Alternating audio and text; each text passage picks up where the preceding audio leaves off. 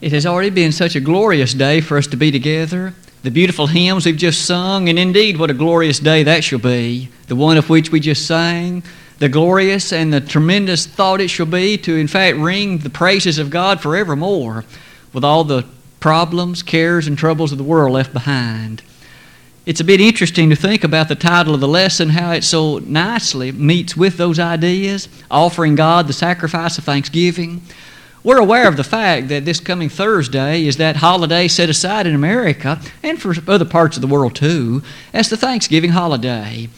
It's somewhat, of course, uniquely meaningful, I suppose, for our country, given its origin, the nature of a few hundred years ago, and the blessing that they appreciated following the difficult winter, and the matters to be seen concerning it.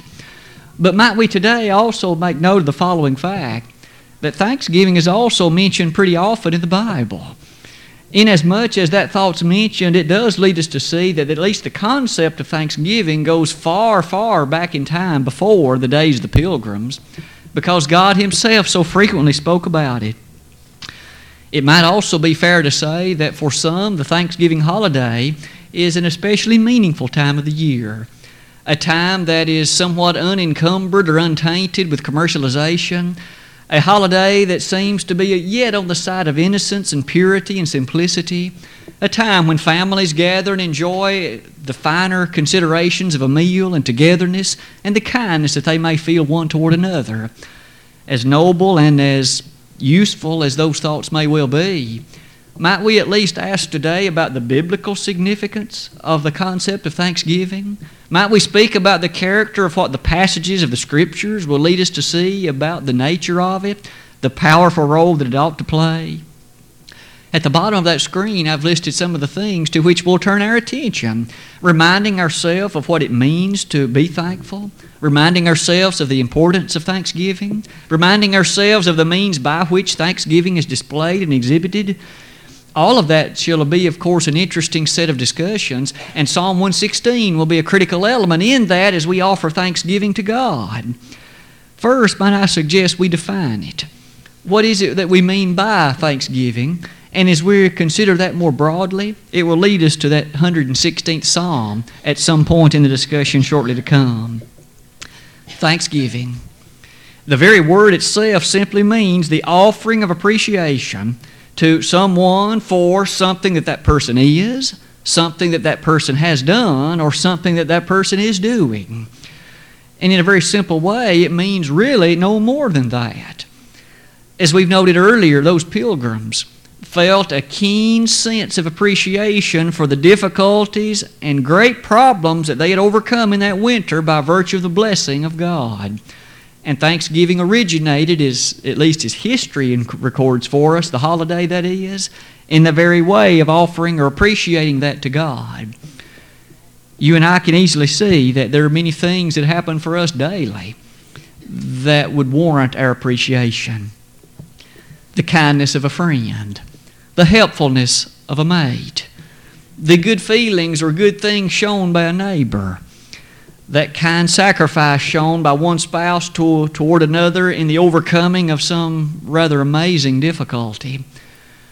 As far as a child, that child may come to realize the sacrifice, the inconvenience that a parent exhibits so that the child can do that which he or she might prefer and like to do.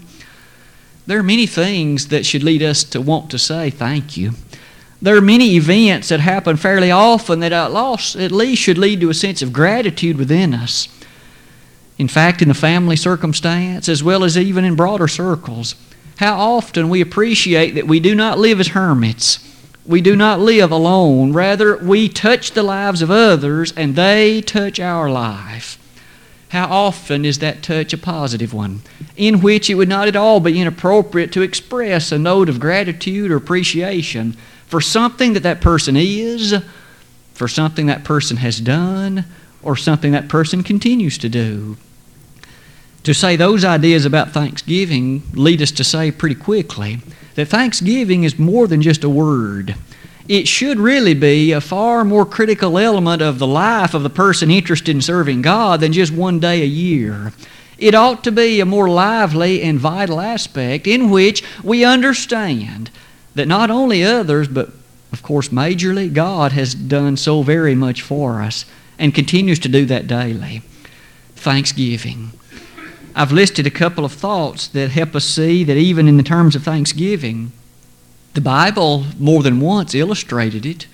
In Ruth 2, verse 13, in that day of the long past, we recall that Ruth had been in a very difficult situation in that her husband had died, her father-in-law had died, she and her mother-in-law had moved back to the area in the Palestine region, and all the while they were in need of providing for themselves. When she came to glean in the fields of Boaz, she thanked him for his kindness and his gratitude for allowing her to glean in his fields. What a noble example of saying thank you. In 2 Timothy 1, did not the Apostle Paul, even in the greatness of his inspired character, record forevermore a note of thanksgiving to Onesiphorus? He oft refreshed me. Paul, in fact, stated to him how thankful he was for the man named Onesiphorus. We might then recognize that when you and I have that opportunity, we should not let those pass by without using that time to say thank you, to exhibit that.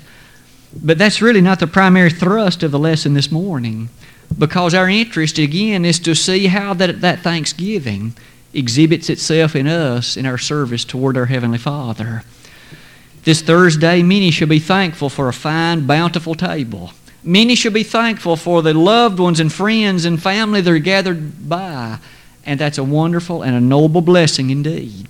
We should be thankful for that, understanding that that family, if properly, in fact, engaged in, is a very foretaste of heaven itself. But can we not say that the Bible encourages us not only to realize the physical blessings that we enjoy from the bounty of God's hand, but oh, how magnificent are those spiritual blessings that He has so lavishly placed upon us. Those blessings, in fact, if we think about them, they will not let us forget the physical ones. I would ask you to think with me about Psalm 116. As we start looking at these passages, they were read in our hearing just a moment ago. Let's read them again one at a time and share some thoughts based upon the text of this reading. Psalm 116, verse 12. What shall I render unto the Lord for all His benefits toward me?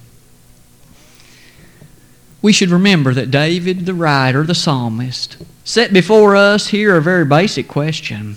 And does it not prompt us to at least think, when others do that which is noble and unrequested upon our behalf, is it not easily able for us to say thank you and exhibit to them our appreciation for their thoughtfulness toward us?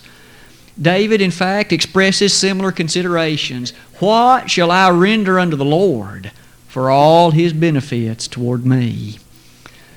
There's not a one of us within the confines of this building who could not spend the rest of this day listing the blessings we've enjoyed from the hand of God. Be they physical or be they spiritual, they are so many in number.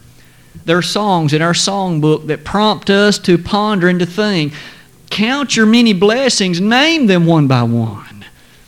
Again, I doubt we could finish that listing if we tried the rest of the day.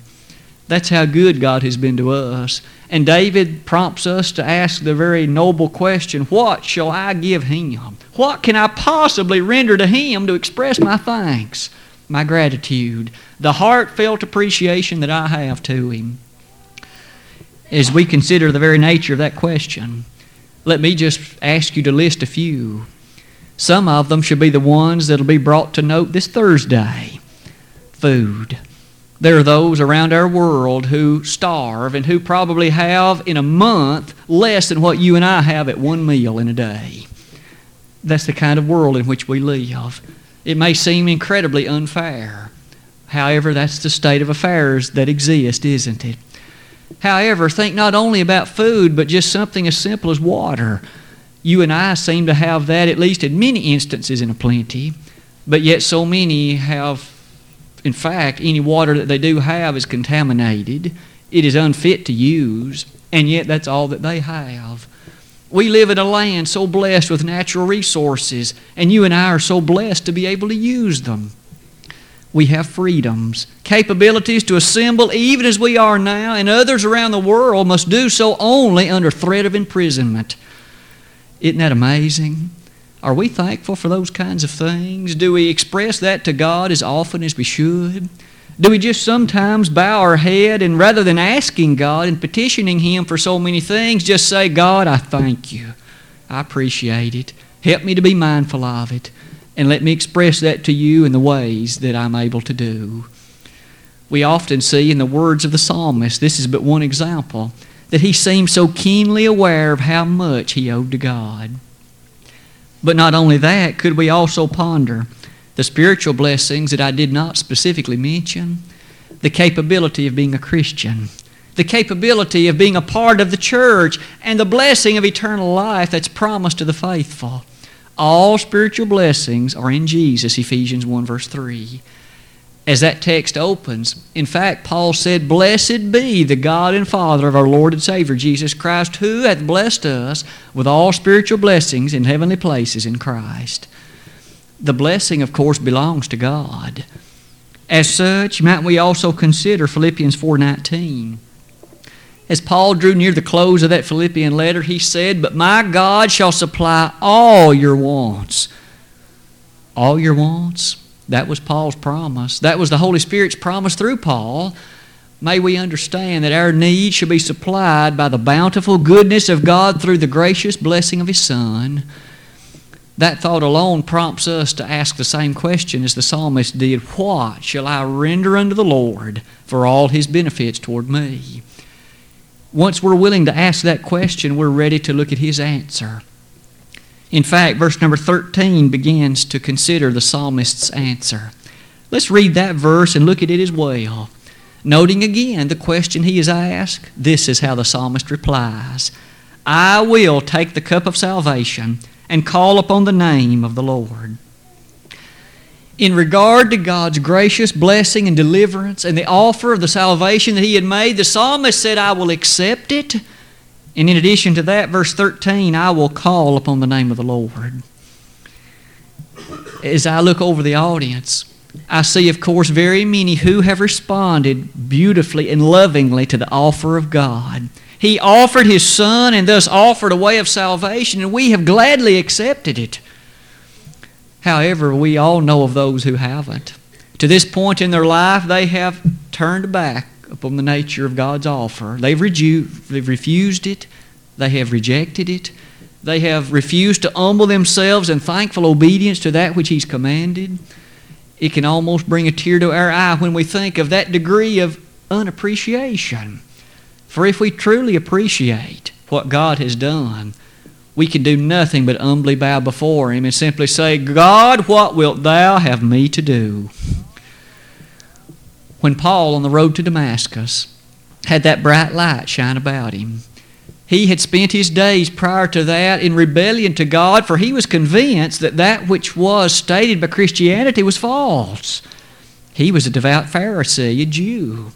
And yet, on that road to Damascus, when he talked with the Savior, he very clearly and powerfully had his mind changed and said, Lord, what wilt Thou have me to do? Was Paul thankful? Was he appreciative of the fact that now he was no longer a rebellious servant to the very Savior, but rather an humble and submissive servant to Him? And as such, there is only one response. What will you have me do? You and I can't be thankful to someone if we refuse to accept that which is their wish. When they have so kindly expressed that to us and we run roughshod over their feelings, have we shown them any thankfulness? Have we been gracious to them? Of course not. It's the same with God. How can we possibly be thankful to Him, really, if we ignore what He says?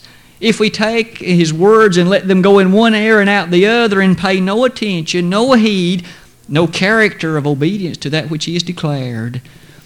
Thus, in thanksgiving, the psalmist first says, I will take the cup of salvation. God, I will lend an ear to that which You've proclaimed. That cup of salvation that You have so kindly and mercifully presented, I'll happily take it. And what's more, I'll call upon the name of the Lord. To call on the name of the Lord reminds us of the grandeur of what God's name brings. He is the ruler of this universe, isn't He? He is the absolute controller of all of it. And thus, when we call upon His name, we're calling upon the highest and most noble of all names. In Romans 10:13, we're reminded that whosoever shall call upon the name of the Lord shall be saved. It's necessary for you and me to make proper calling upon His name, even if we are to enjoy the benefits and blessings of eternal life. We learn in 1 John 5, verse 3, that His commandments are not grievous. They're not burdensome. They are not that which causes us to be of great displeasure. You see, when we call upon the name of the Lord, and when we take that cup of salvation, we are in essence doing that which is for our good. But even that isn't all. What else did the psalmist say He would do? Verse number 14. I will pay my vows unto the Lord now in the presence of all His people. We discussed, at least briefly in the Bible study class this morning, about that how in those ancient days it wasn't unusual for vows to be made in regard to religious matters. That is, oaths that bound the individual to some activity in service to God. Here the psalmist says, I will pay that which I have vowed to God. I won't renege on that promise. I won't optionally refuse to consider it. I'll do that which I've promised. You and I consider ourselves in a similar situation, do we not? We each, upon becoming Christians, have made a profession to God. In fact, in Acts 8:37, when Philip baptized that eunuch, or at least shortly before that, there was a condition or prerequisite to it. What was it? He said, if thou believest with all thine heart, thou mayest. The eunuch, without hesitation, said, I believe that Jesus Christ is the Son of God.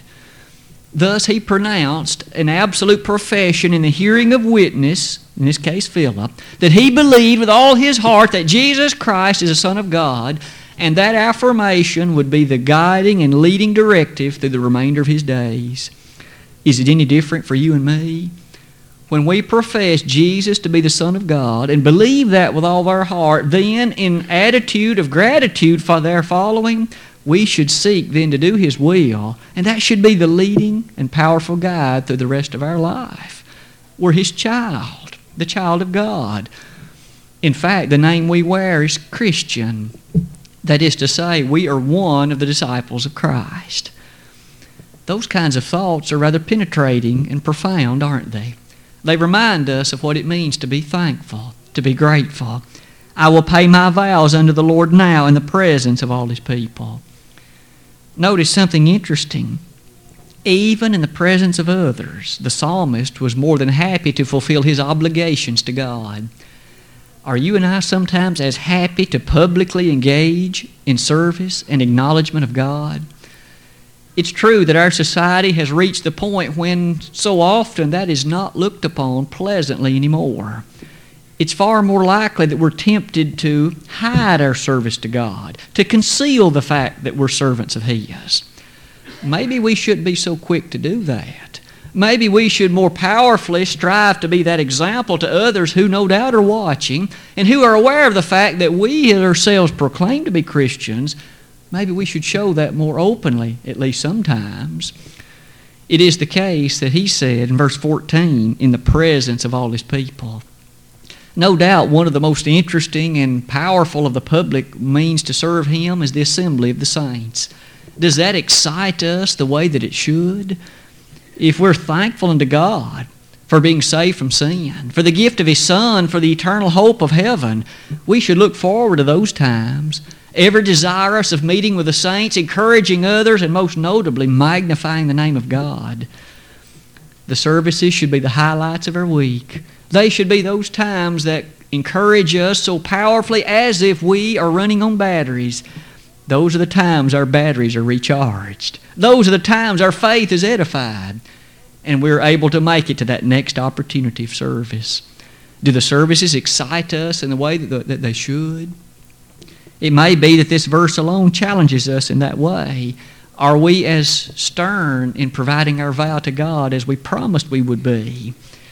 After all, He is to be first in our life. He is a jealous God, and He has no equal.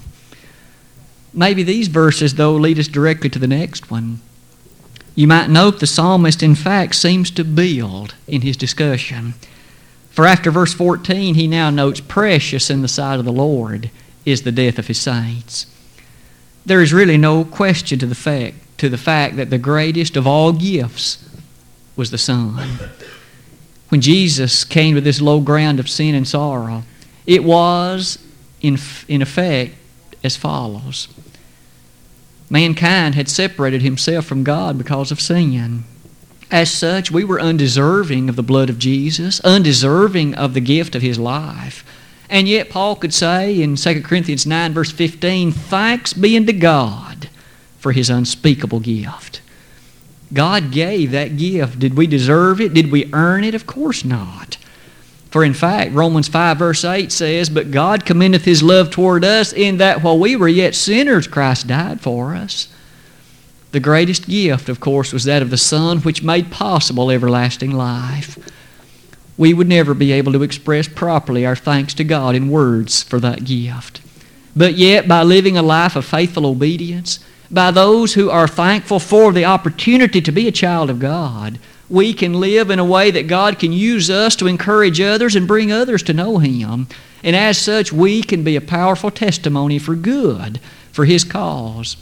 And on that great and final day, not that we will have deserved it, but by His gracious goodness and mercy, He will grant unto us everlasting life. Precious in the sight of the Lord is the death of His saints. There's no question it brings a note of sadness to you and me when a dear loved one, a sainted loved one, passes away. It leaves a void, a hole in our life, if you will. But might we think from a different perspective for just a moment? If that person was a child of God, having had his or her sins washed away with the blood of Jesus and lived faithfully until death, is their current state better than what it was here? Are they in a state of bliss and joy and happiness as was Lazarus in Luke 16? We should remember the writer of Revelation declared in Revelation 14:13, blessed are the dead which die in the Lord from henceforth. Yea, saith the Spirit, that they may rest from their labors, and their works do follow them. It's true that God takes no pleasure in the death of the wicked, Ezekiel 33. But it's also true that it's a precious thing when one of His saints passes from this life. For that saint is in a better place. It's not unusual for you and me to attend a funeral and hear that statement, that he or she is now in a better place, and sometimes you and I know better. That person has not lived in such a way as described by the Bible to be in such a blessed situation. But nonetheless, the statement is made. We know for certain that that's true of the saints because God has said so. Those who have lived faithfully, those who have in fact paid their devotion to God and have not gone back upon that promise. Precious in the sight of the Lord is the death of His saints. Doesn't that also lead us to see in verse 16? O Lord, truly I am Thy servant. I am Thy servant and the son of Thine handmaid. Thou hast loosed my bonds.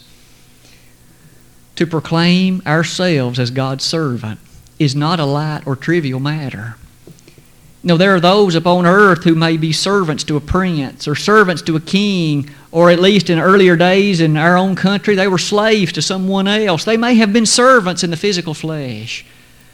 But here, spiritually, the psalmist said, what are some of the benefits that I can render unto God for His great benefits to me? I'll be His servant. I'll serve Him. I'll live faithfully to Him. I'll do that which He has bade me do. Doesn't that challenge you and me in the same way? What about the plan of salvation? Are you and I thankful for that? We can't be a servant unless we obey it. How often have we thanked God for the simplicity of the gospel plan of salvation? God could have had any number of things to be the case for us to be a child of His, and yet it's as simple as this. You must believe in His Son. You must repent of your sins. You must confess His name as the only begotten Son of God, and you must be baptized.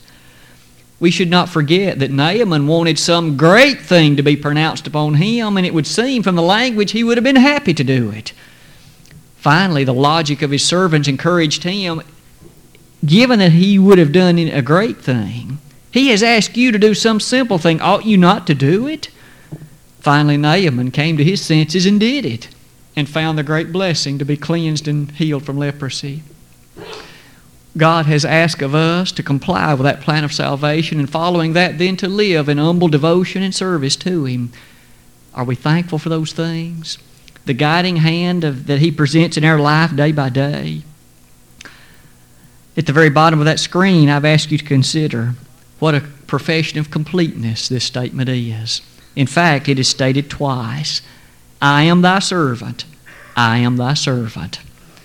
The psalmist left no question or doubt that one of the benefits, one of the acts of gratitude that he would be able to state would simply be a servant of God. I'd submit to you that still is one of the greatest things that you and I have the capability of doing. Among all things, God doesn't ask that we do some great thing in the sense of emptying our bank account, making sure we devote it to Him. He doesn't ask that we go and live as an outcast or a hermit on the desert sands of Africa. He asks that wherever you are, you put me first. You serve me. And we all can do that. We can be examples for Him in our families, at the workplace, in the community. We can hold forth the banner of Christianity and encourage others to come to know the simplicity and goodness of the great God of heaven who has so abundantly blessed us. As verse number 16 ends, Thou hast loosed my bonds. That seems to have such a dramatic impression for you and me. Perhaps the psalmist had in mind physical bondage in some way or fashion. But isn't it not the case that He has loosed us from the bonds of sin? You and I were shackled by virtue of sin at some former day in life. And now as Christians, those shackles have been removed and we no longer are those servants to sin. In fact, Paul addressed that very point in Romans chapter 6. Beginning in verse 16, he said, Know ye not that to whom ye yield yourselves servants to obey, His servants ye are to whom ye obey, whether of sin unto death or of obedience unto righteousness? But God be thanked that ye were the servants of sin, but ye have obeyed from the heart that form of doctrine which was delivered you, and being made free from sin, ye became the servants of righteousness. Isn't that a lovely text? To the Romans, Paul said, You were at one point the servants of sin, but those shackles have been removed, and you are now the servants of righteousness. Each of us who are Christians know exactly what that means. Though we may occasionally stumble and fall and do that which is displeasing to God, we know that the blood of Christ is there to cleanse, and we know what it means to no longer be a servant of sin, but rather a servant of that which is right. It is interesting that as we reach the conclusion of that text in Psalm 116, verse 17 is the very statement I use as the title of our lesson. Perhaps you've already noticed that. I will offer to thee the sacrifice of thanksgiving, and will call upon the name of the Lord. Offering God the sacrifice of thanksgiving is the final point of our lesson is now set before us. Might we ask what it means to offer God the sacrifice of thanksgiving? Let me submit to you that one of the Old Testament significances of that is probably a bit removed from you and me today. You see, among the various offerings that the children of Israel, those subject to the law of Moses, were required to offer was a thank offering.